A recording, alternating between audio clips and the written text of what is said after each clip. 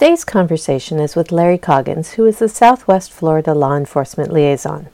A former public relations officer and state trooper with the Florida Highway Patrol, he has extensive knowledge of traffic law enforcement and law enforcement public relations. We sat down at the 2015 GHSA annual meeting in Nashville, Tennessee, to discuss the Florida LEL program's use of social media to connect with law enforcement agencies and officers in the field. During your career with the Florida Highway Patrol, you spent some time as a public information officer. How has that experience helped you as an LEL? As a public information officer, you are the voice and the face of the agency. And some days that is good when you are selling safety to the public with new campaigns and new ideas. Some days that is not so good when you have to be, for a lack of a better term, the village idiot in front of the station, apologizing to the public for something that has gone terribly wrong. Sadly, though, the role as a PIO was more telling the public of horrific crashes that occurred and what the results were. And unfortunately, when I was on TV and the radio, it was more associated with bad news. Bringing that experience forward now, I don't have to relay bad news anymore, but what I can do to my new audience, which is my brothers and sisters in law enforcement, is relay the safety message that we have come up with, whether it's from a federal, state, or a local level, and then share the best practices. And I believe the PIO personality and ease with speaking to others is probably one of the best assets that it can bring to an LEL in selling the mission.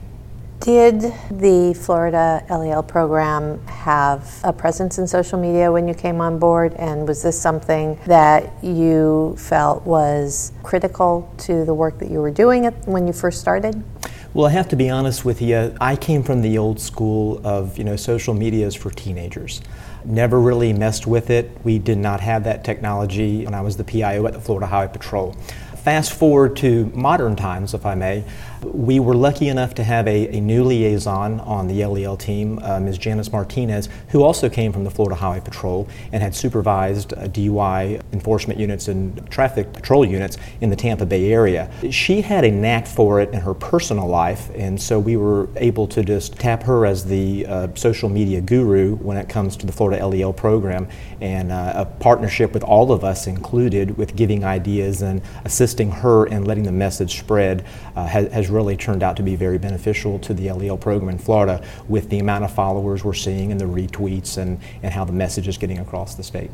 What did you do to make yourself more comfortable with it? I really had to rely on the other LELs who were using, Facebook often. I had to take a hands-off approach and let her run the program because she was tasked with running the program. But at the same time, I had to really watch it and follow it every day and understand how it worked. One of the neat things that really opened my eyes to it was I knew it was there. I knew our followers were following us, and the tweet followers were retweeting us, and I had to learn what that meant. But what was interesting is when I would walk through a hallway at a station of a sheriff's office somewhere in my region, and I would have a deputy that I don't even know say to me, "Hey, liaison, who was the winner of last week's Traffic Trivia Tuesday question?" Or what was the answer, because we argued about it at lunch. I knew then that we had hit that new generation of officer who otherwise would probably not know who we are if it wasn't for the agency promoting our page and so on. What are some of the things that your agency does on social media? Well, with the social media, and I'll stay with Facebook right now because that seems to be the most popular one. It's a free tool. It doesn't cost an LEL program anything to set up and to manage and run, which is a great asset that it's free. One of the things we did is once the page was put together, we started coming up with ideas. Traffic Trivia Tuesday was one of them. Some of the crazy things that we've seen in our career that, always spurs argument and debate in traffic laws. So that was one of the things that we have done. We do a Throwback Thursday picture, and it's exciting to see the agencies send us pictures saying, "Hey, would you put this on there, and this was from so-and-so campaign or Click It or Ticket a number of years ago." Those are things that starts conversation. During the Florida Motor Unit Challenge, which is a 2-month campaign, challenge that we run in the state of Florida, where motor units compete against themselves, not others, and they try to outdo themselves in education, enforcement, and saving lives during the months of November, December in Florida. we started the Moto Photo Challenge. We asked the agencies in the state, send us your best pictures of your motormen and ladies out there working during the Motor Unit Challenge. And we received some great creative pictures. So that was very beneficial for us. But all the fun stuff aside, we're able to share campaigns out of NHTSA, things that we learn at these conferences, things that are coming out of the State Safety Office of the Department of Transportation. Those were very important and very key to get out to the rank and file officer that's following us. The other thing is that we are able to turn it around when an agency comes to us and says, we're going to hold a very important, very needed training class on this topic, and we need students. Well, we can do the traditional way of sending an agency a training notice, but it may or may not make it to the front of the bulletin board in the break room to say, come sign up for this free class. This way we're able to put it into the officers that need it into their eyes first. That's been very beneficial. Other things have been the networking, which is just paramount to an LEL program, and this is just another way to network information. Whether it's a deputy in Pensacola that is investigating a case and needs some subject matter experts out there to come to his beck and call immediately on an issue, a hot issue, or whether it's a trooper in South Florida who's been tasked with picking out the agency's next piece of equipment, and he wants the best practices out there of who's using what. We're able to network that stuff up and down the state a whole lot faster than ever before.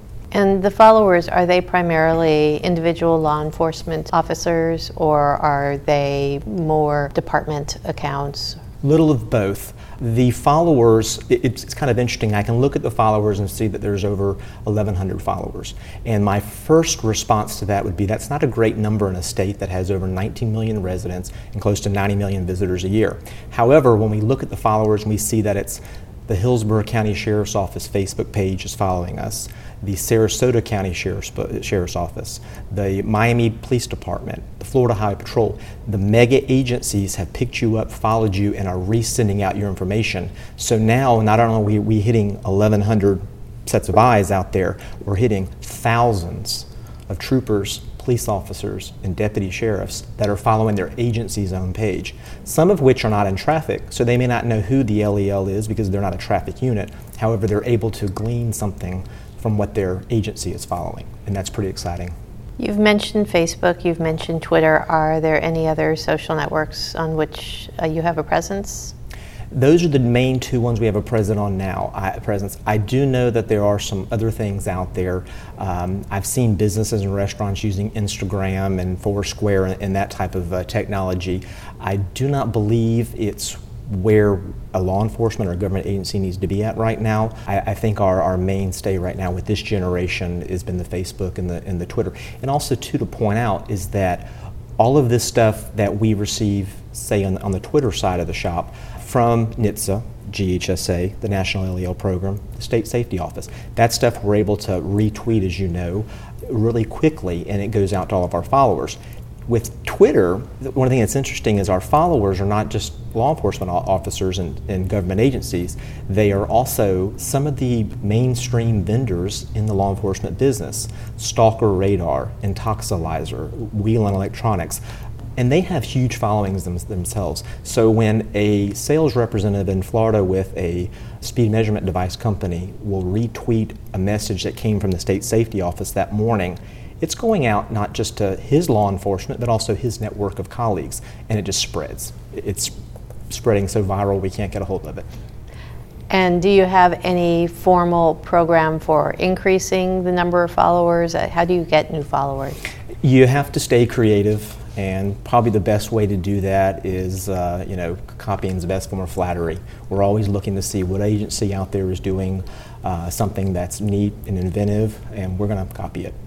There are a couple of things that are coming down the pike that we have discussed, one of which I believe a medical facility in Central Florida does a selfie Saturday, and they have one of their doctors, nurses, do a selfie, and they ask a number of questions about them on a personal basis, and it always leads to why they got into the business of saving lives. It's been very popular with this medical facility.